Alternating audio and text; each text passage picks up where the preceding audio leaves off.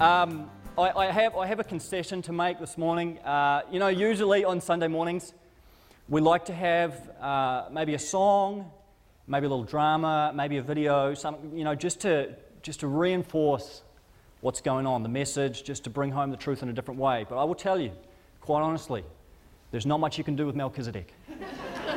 I mean, I have scanned the song charts, I have looked at the videos, I have looked at the drama scripts. He just doesn't crop up.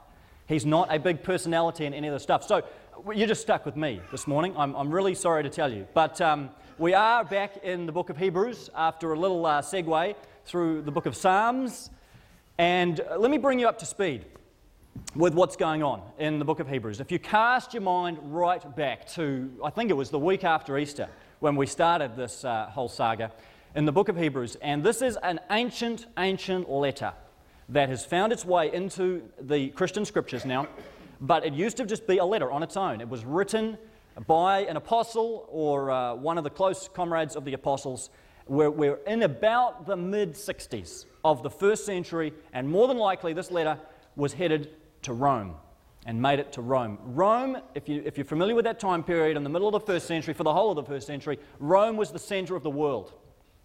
All roads lead to Rome. This is like what's the modern day equivalent? New York, Paris, London. It was just where everything happens. It was the economic, entertainment, political hub of the civilized world. It was the capital of the Roman Empire. It was the most glamorous and sought-after city on the planet. And in the back streets of this thriving metropolis of Rome, there was a huddled little group of Christ followers, Jewish Christ followers, who at some point in their life had come to confess Jesus as Lord, come to believe that He was the promised Messiah of Israel, begun following Him, begun subsequently leaving behind some of the traditions of their ancestors, some of the traditions of Judaism, specifically law, temple, Sabbath, these types of regulations, and had become a follower of what Acts calls the way, the Christian way, the way of Jesus.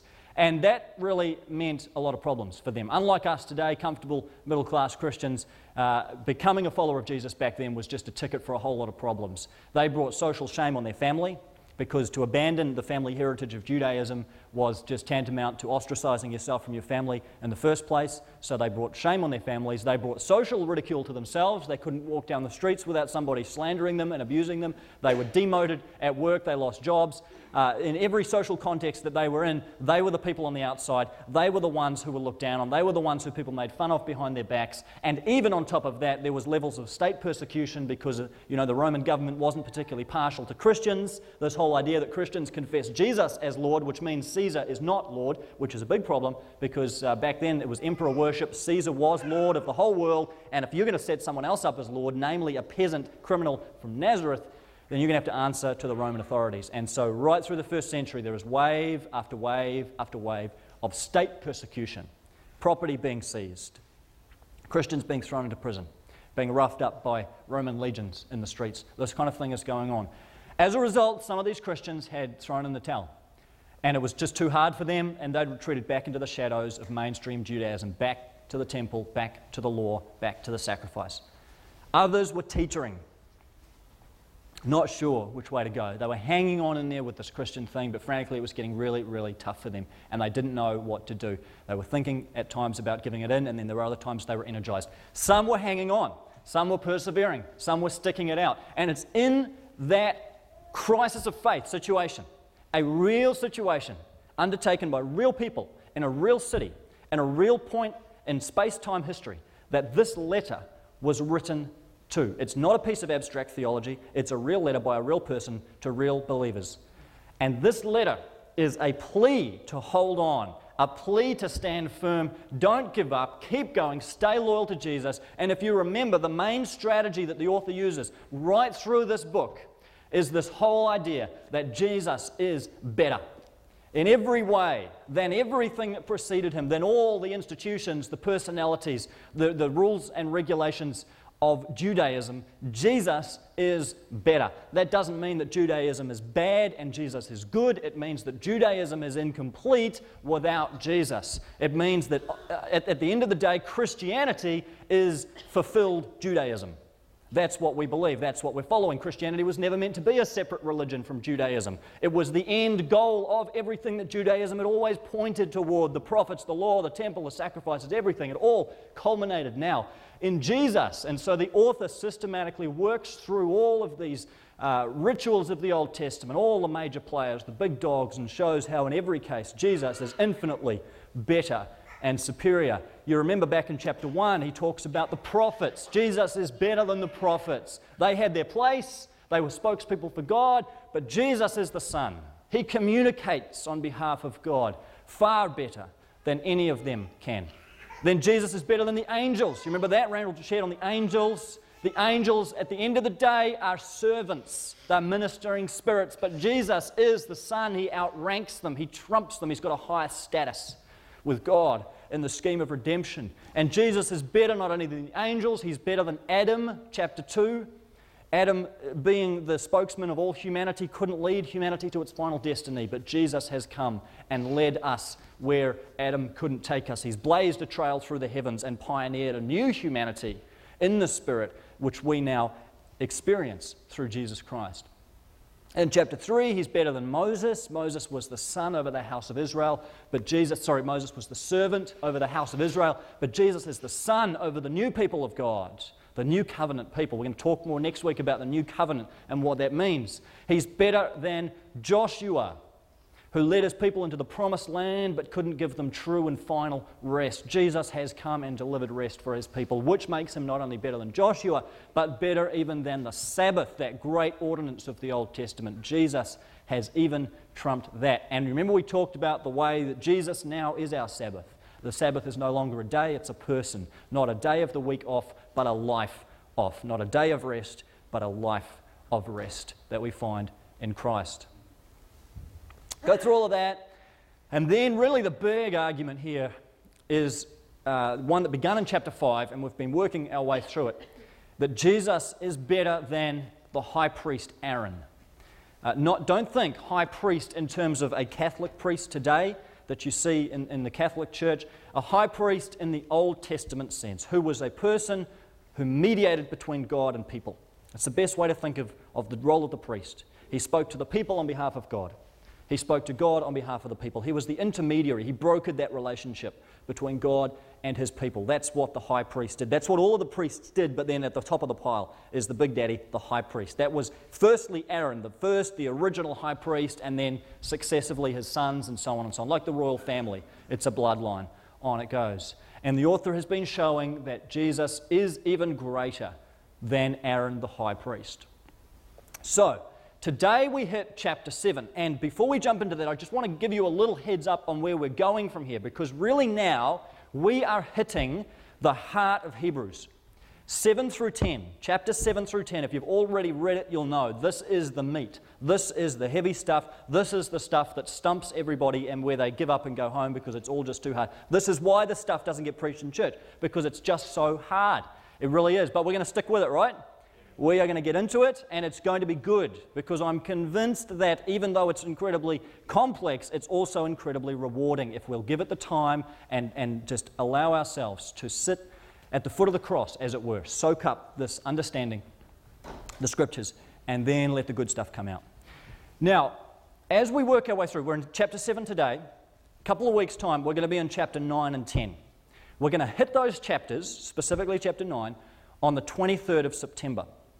Chapter 9 and 10 of Hebrews is really the pinnacle of the book, and it is based around the most important day of the Jewish calendar, the Day of Atonement, or as it's now called, Yom Kippur. This was the single biggest occasion. If you're an Israelite in the Old Testament, if you're a Jew today, this is the day of all days of the year. In the Old Testament, it was the day when the sins of Israel were atoned for. And Hebrews 9 and 10 are going to deal with that day and now show what Jesus has done in relation to all of that. So, Jews are actually going to celebrate Yom Kippur this year, as every year, on the 22nd. It'll be the 22nd, Saturday, which is the Jewish Sabbath, Saturday the 22nd of September. In fact, I think it's Friday sunset to Saturday sunset would be technically the Sabbath. So what we're going to do on Sunday the 23rd, we're going to come in here and we're going to have our own Christian Yom Kippur on Sunday morning, the 23rd of September. We're going to land on those chapters anyway in Hebrews, chapter 9 and 10, which talk about the Day of Atonement. So we are going to, in a sense, reenact the Day of Atonement, Yom Kippur, and we're going to relate that to Jesus. It's going to be crazy. There's going to be some different stuff going on. Come prepared. If you can read through specifically chapter 9 and 10 before the 23rd of September, which is 2 weeks from today, please do it. And just come ready to absorb some of the greatest truths and realities, I think, that are contained in the entire Scriptures. Okay, back to chapter 7. If you've got a Bible, crack it open. Here we meet this shadowy, elusive figure called Melchizedek. If you remember, he's popped up a couple of times already. And the author has just alluded to him, just sprinkled his name, and they never really dealt with him fully. But in chapter 7, he comes center stage. All of a sudden, Melchizedek is right out in the open, and the whole chapter really is about him. Now, I just don't have time this morning. I wish I could, but I'm not going to be able to go verse by verse through this entire chapter and exposit it for you. So I'm relying on you to read this yourself, to study this yourself in your life groups, around the family table, whatever you can do. What I want to do this morning in the few minutes we have is simply try and give you the central thrust of the argument on which chapter 7 hangs together. The main strand of logic that the author is working with here, and what on earth Melchizedek crops up in the Bible for. Why is Hebrews 7 in the Bible? That's the big question. What's really happening here is by the time the author gets to Hebrews 7, he's talked about how Jesus is better than every other thing that came before him. And now he is dealing with an imagined objection. Okay? He knows the Jewish mind, probably being Jewish himself. And he is anticipating at this point a massive objection that might not occur to you and I, but it certainly would if you were a Jew. And it is this: if you're going to argue that Jesus is somehow a new high priest, that Jesus has trumped Aaron as the rightful high priest, you've got a problem. Because in Israel, only one tribe of people ever became priests, let alone high priests. Which tribe was that? Levi. If you were not a Levite, you could have all the aspirations in the world, you weren't going to be a priest. It's much like the royal family. It's a bloodline type deal. So only Levites could ever be priests. So when the author of Hebrews comes along and starts talking about Jesus now as the new high priest, Jesus is the priest, Jesus is the priest, immediately Jews are going to start thinking, wait a second, Jesus didn't come from the tribe of Levi. He just flat out didn't. What tribe did Jesus come from? Judah. Now that's documented, we know it, they knew it. So what's going on? How are you going to argue that Jesus is a high priest? This is where Melchizedek comes in. And the beginning of chapter 7 is really reciting the story of Melchizedek, introducing Melchizedek at this point to prove a very particular point. And the story that these verses are based on is right back in Genesis 14, and it's worth turning back there. Keep your finger in Hebrews 7, flick back for a second to Hebrews 14, because I want to show you what we're actually working with here back in Hebrews 14, all right? This is way back in the days of Abraham, even before Abraham was Abraham. This is Abram, before God gave him his new name, okay? Genesis 14, let's pick it up in verse 17. After Abram returned from defeating Chedorlaomer, I've been practicing that all week, and the kings allied with him, the king of Sodom came out to meet him in the valley of Shaveh, that is the king's valley. Now here it comes. Then Melchizedek, king of Salem, brought out bread and wine. He was priest of God Most High, and he blessed Abram, saying, Blessed be Abram by God Most High, creator of heaven and earth, and praise be to God Most High, who delivered your enemies into your hand. Then Abram gave him 1/10 of everything. That's it. That's the whole story. It's not like a couple of chapters later, there's 5 more chapters on Melchizedek and his exploits. It's not like there's the hidden book of Melchizedek that archaeologists have just dug up. That's all you get. And there's one other little reference to him in the book of Psalms, but that's just a reference back to this story. This is it. It's all we know about Melchizedek, and the author is going to make a whole chapter of Hebrews 7 about him. But this is exactly the point. We don't know where Melchizedek came from originally. We don't know anything about his family. We don't know what he spent his days doing. We don't know his favorite color. We don't know where he went. We don't know where he hung out. We don't know where he ended up. We don't really know much about him at all. The only thing we really know about him is that he was a priest of God Most High. That couldn't be clearer from Genesis 14, that Melchizedek is a priest. Now, ask yourself this question. Was Melchizedek from the tribe of Levi? Can't have been. Levi wasn't born. Levi was 4 generations later. We're back in the time of Abraham. He's got to have a son, that son's got to have a son, that son's got to have a son before we even get to Levi. Melchizedek predated all of that, and yet, the clearest of clear things we get in Genesis 14, this guy was a priest. This guy was a priest, so he can't have been a priest on the basis of his ancestry. He can't have been a priest on the basis of his bloodline.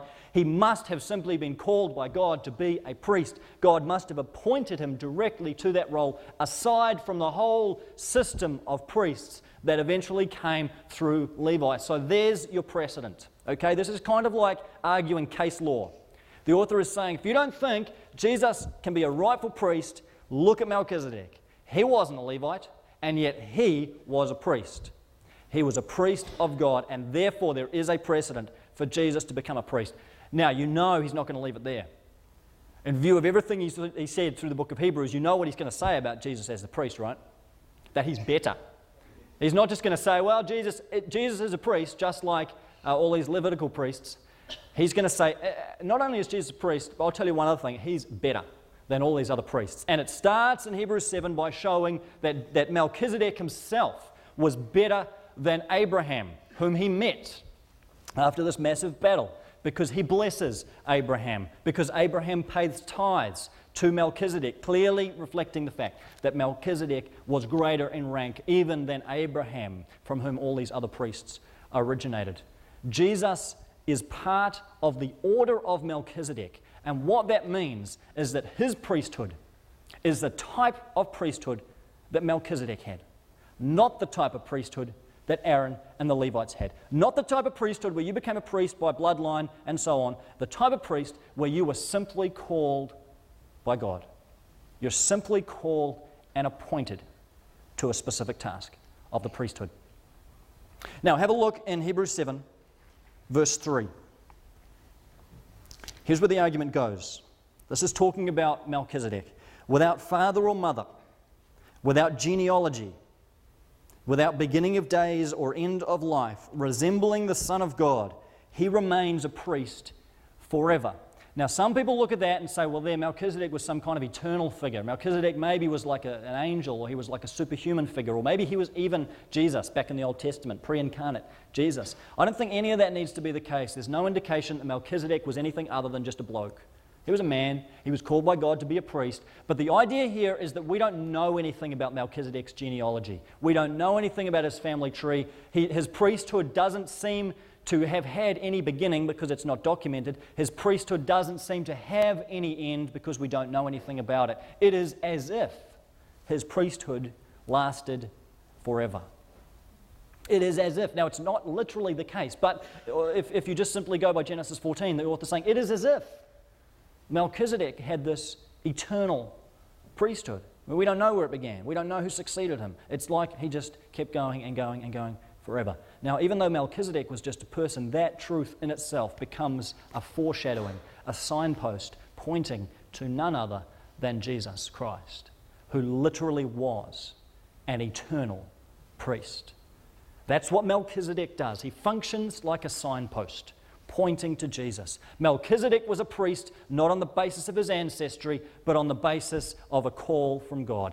Jesus was the same. Melchizedek seemed to have no beginning to his priesthood, no end to his priesthood. Jesus was the same. He was the eternal priest. And so we read a few verses later in Hebrews 7, verse 14, "For it is clear that our Lord descended from Judah, and in regard to that tribe, Moses said nothing about priests." And then verse 15, let's skip to verse 16, "One who has become a priest," this is Jesus, "not on the basis of a regulation to his ancestry, but on the basis of the power of an indestructible life. That's the basis of Jesus' priesthood. Not his connections, not his family tree, his indestructible, eternal existence. Jesus only lived on earth for 33 years, that's true. But before he arrived on the scene, before he was born, he still existed as the eternal Son of God. This is clear from John 1. In the beginning was the Word. The Word was with God, the Word was God. Jesus has existed from all eternity, and his priesthood endures through all eternity. Jesus has been made a high priest forever, an intermediary between God and people forever, a broker of God's relationship with his people forever, on and on and on into eternity. That's what Melchizedek is showing us. That's what he's pointing towards. Okay, take a breath. Take a breath. It's pretty heavy. It's pretty intense. You still tracking? All right, it's a few of you, both of you. Excellent. Now, the $64 million question here is, who cares? Who really cares, right? I mean, we can go on, you can, drone on and on and on about Melchizedek, but honestly, who cares? You're sitting there, you've got bills to pay, you're thinking about what's coming up this week, the kids are giving you a hard time, you're struggling with your health, your marriage is falling apart, and I'm rattling on about Melchizedek. Who really gives a rip? Let's be honest. That's what you're thinking, isn't it? Come on. That's what you're thinking. At what possible point does this actually intersect my existence? Now, let me try and show you, all right? The onus is on me to try and show you some possible relevance. Why on earth did Hebrews 7 make it into the Bible? I had to come this far to show you the argument that's going on. I'm running out of time, but I want to pull this together and show you where this actually connects to our existence. All right, verse 23 of Hebrews 7. Now, since there have been many of those priests, that's the ones that came through Aaron and Levi, since death prevented them from continuing in office, but because Jesus lives forever, he has a permanent priesthood. Therefore, he is able to save completely those who come to God through him, because he always lives to intercede for them. Here's the big question. What is Jesus doing right now? Interceding. You see, we have this perception, I know I have, that Jesus really, the big deal for him was 2,000 years ago. He came, he died, buried, resurrected. That was the biggie. And then he basically ascended to heaven, and ever since then he's just been signing autographs for the angels, giving high fives to the Father and the Spirit, and just hanging out until God says, now it's time to return. Just kicking back in his cosmic hammock. All right? Not the case. Hebrews 7 paints a different picture. Jesus right now is actively, passionately, fervently involved in human history, and the form that his work takes is that of intercession. What does that mean? Jesus is interceding for me. Jesus is interceding for you. What does that mean? Let me try and paint it to you this way. In a few minutes' time, we're all going to file out these doors. You're going to go have morning tea or lunch. You're going to go and spend time with family, friends, kick back, work, whatever it is that you do on a Sunday. I'm going to give you about 5 minutes after you leave here before you do, say, or think something stupid. All right? Maximum. Most of you, it's happening right now. Some of you, I'm going to give you 5. But I mean, someone's going to cut you off and you're going to swear at them, or under your breath you're going to swear at them. You know how that works. If you don't say it out loud, it doesn't count, right? It's going to happen. You're going to snap at your wife. You're going to snap at your kids. You're going to get stroppy. You're going to slander or criticize someone behind their back. You may commit the cardinal sin of criticizing the sermon. There's no hope for you there. I'm sorry. Hebrews 7 can't help you in that one. But all those other ones, you're going to do all the stupid stuff. And just imagine, now we're talking in metaphors here, so it's not literally the case. But imagine that when you do that stupid thing, you say that stupid thing, you look at that thing you shouldn't look at, whatever. At that moment, here's what's going on in heaven. Jesus leans over to the Father and says, "That's covered. It's covered. That's on me. You nailed that to me on the cross. I bore that in my body on the cross. I died for it. It's covered."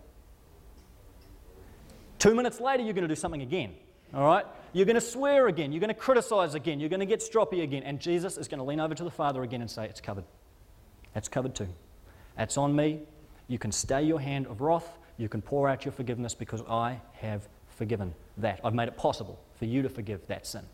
And you're going to do something stupid again and again and again. And it's not even specific actions that you commit. It may just be the inertia of your own laziness, my own laziness of not spending the time that we should in God, with God. You know those times when you pray and it just feels like there's this huge chasm that's opened up between you and God. Just the simple reality that our lives consistently fail to image God the way they should, that they are not conforming to the character of Jesus day by day. All of that stuff, every time, in every way, Jesus is leaning over to the Father and saying, it's covered. Covered. You don't need to judge. You don't need to condemn, because it's covered. I died for that every single time. And because Jesus is a high priest for eternity, he's going to do that again and again and again and again, every single time. See, the day that you became a follower of Jesus, at that point, your sin was completely forgiven, past, present, and future. But that forgiveness is applied to you in every moment. Every moment that you do something wrong, every moment you think something wrong, every moment you just simply exist short of the glory of God in your very being as a corrupted, sin-tainted person, God's forgiveness is lavished upon you again through the work of Jesus Christ. He purchased it all for you 2,000 years ago. He forgave you the moment you became a believer. He applies it to you every moment of every single day. That's why the Bible says God's mercies are new every morning, because Jesus is alive every morning. The tomb is empty every morning, and so Jesus lives continually to intercede for you before the Father. Isn't that fantastic? Can't you see the way in which it is so futile for you and I to say things like, I just don't know that God could forgive me for that. I'm not sure that... If there was any doubt as to whether God could possibly forgive you for something that you have, are, or will do, Jesus would never have died in the first place. He would not have gone to the cross. The very fact that he has died for the sin of the world means that every single thing you can ever do is already taken care of. You can't out-sin God. Don't try, but you can't. All right? Because Paul says in, I think it's Romans, where sin abounds, grace abounds all the more. Grace superabounds. It covers your sin and then some. The smallest little embellishment of the truth covered. The greatest and most heinous sin that you have committed in your life, that dark secret in your closet that very few people even know about. God knows about it. God knows about that addiction. God knows about that abortion. God knows about whatever it is that you're trying to hide from other people, and guess what? It's covered. It's dealt with. It's done away with. And Jesus right now is interceding for you before the Father, receiving God's forgiveness, and through the Spirit lavishing it upon you. The healing balm of the Holy Spirit poured out upon you for every single transgression, every single offense, every moment of every day of your life. Friends, what a great assurance that should give us. What confidence that should give us to enter the Holy of Holies, to commune with God, the assurance it should give us to live out of grace and not condemnation. Don't let anyone make you live in guilt and fear and shame. You're set free from that. Jesus is interceding for you to put an end to all that. I think we can take this one step further. To intercede for someone means to petition on their behalf. It means to advocate on their behalf. And I think there's a sense in which Jesus is our advocate before the Father, representing us to God. Just as he's representing God's forgiveness to us, I think he's representing us to God. Now, we have to be very careful here, as Gary Marshall reminded me this week, one of our elders, very correctly, that there's often a perception in people's minds that Jesus is running around taking prayer requests when we give them and then sort of showing up before God and saying, now, Father, Tony has asked for strength for his exams coming up and he's asked you to save his marriage. Please, Father, please, answer Tony's prayer. And there's, God, the angry judge sitting there. Well, I'm not sure. Let me think. Thumbs up, thumbs down. Jesus placating an angry God, pleading with God on your behalf. That, when you really follow it through, it just falls over as a picture of who God really is, because it does damage to the nature of God. We serve a God who is triune, Father, Son, Spirit, all working together in harmony. The Trinity acts, thinks, and speaks with one mind, one will, one purpose, always. Don't ever, ever, ever set the Son against the Father as if they could be thinking different things, as if they could be somehow colliding with each other. Think of it rather in this way. Jesus gives us the authority to pray and relate to God. Jesus holds the door open. He's got his foot in the door, so to speak, and he's never taking it out, so that you and I can enter with confidence in the very presence of God. It's Father, Son, and Spirit together that hear our prayers. Even if you're just praying to the Father, Father, Son, Spirit always do everything together. No matter which one of them you're praying to, each of them receive your prayer, each of them respond to your prayer. But it is on Jesus' authority that we pray. It's because of what he's done for us that we gain access to God, that we can come before him and present our requests to him. This is his role. That's why when you pray in Jesus' name. Have you noticed that? We just do that without even thinking about it, but this is why. It's because Jesus has enabled us to come to God. And when you and I pray, when we say, God, I pray in Jesus' name, what we're saying is, I'm praying this only because Jesus has allowed me to. I'm only here. I'm only addressing you as Father. I'm only standing on this holy ground because of him. In other words, in Jesus' name means I'm with him. It's evoking Jesus as our mediator and saying, he's the reason I'm here. That's what it's about. It's Jesus' authority that enables us to go to God. And that should fill us with confidence in our prayer life. It should add fervency to your prayers, knowing that you have an advocate before the Father. And I'll tell you one other thing about this. You remember when Jesus was talking to Peter on the night that he was betrayed? And he said to Peter, you're going to go through this trial, this tempting, before the rooster crows 3 times, you're going to deny me. You remember that story? And then what he said next, he said, Peter, I've prayed for you that your faith may not fail. Now think about that. Did Peter pray for himself? Not as far as we know. He couldn't have. He didn't really even know what was coming. But Jesus said, Peter, I've gone to the Father for you, and I've prayed that your faith may not fail. And there is no reason to think Jesus isn't doing exactly that today, even when you're not praying. Jesus is still interceding for you before God. Even when you are too hurt and broken to pray, and some of you are in this place right now, you just don't have the strength to cry out to God. It's more like a groan. And some of you just feel so far away from God, you can't even imagine right now coming into his presence and even crying out. You're too angry, you're too broken, you're too hurt. You need to know this morning that Jesus is interceding for you right now before the Father. Even if you are not praying to him yourself, Jesus is still interceding on your behalf, still receiving from the Father his strength, his power, his sustenance, his grace, the persevering enabling of the Holy Spirit, and he's pouring that upon you, enabling you to carry on, offering you the strength to take just one more step, to go just one more round.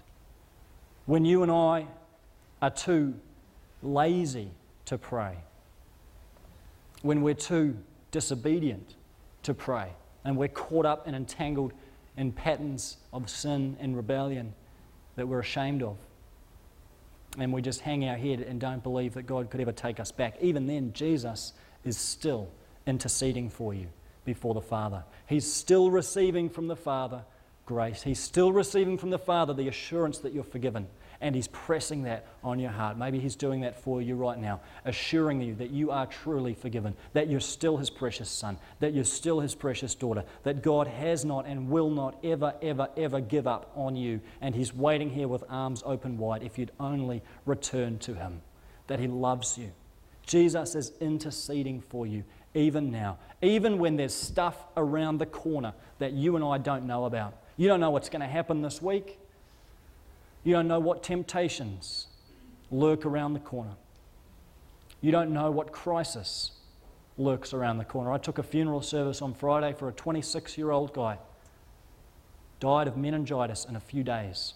You have no idea what's coming, friends. But Jesus does. And he's interceding for you. I've prayed for you, Simon, that your faith won't fail. He didn't say, I've prayed that God would take this temptation away from you, that God wouldn't let it happen. He said, no, I prayed that your faith won't fail, that you'll get through it. There is nothing that you can't handle in the power of the Spirit and the presence of Jesus Christ with you. What a great thing it is to know that Jesus is your advocate. You have an advocate before the Father in heaven. You have a champion in heaven, and not just any advocate, the Son of God himself, the Son of the Father, the Son of the Most High God, holding the door to the holy place where God resides open to you with his foot and allowing you every moment of every day to come in. Jesus is interceding for you, atoning for your sin, applying the forgiveness of God in every moment. He's receiving your prayers and with the Father and the Spirit responding to them in love.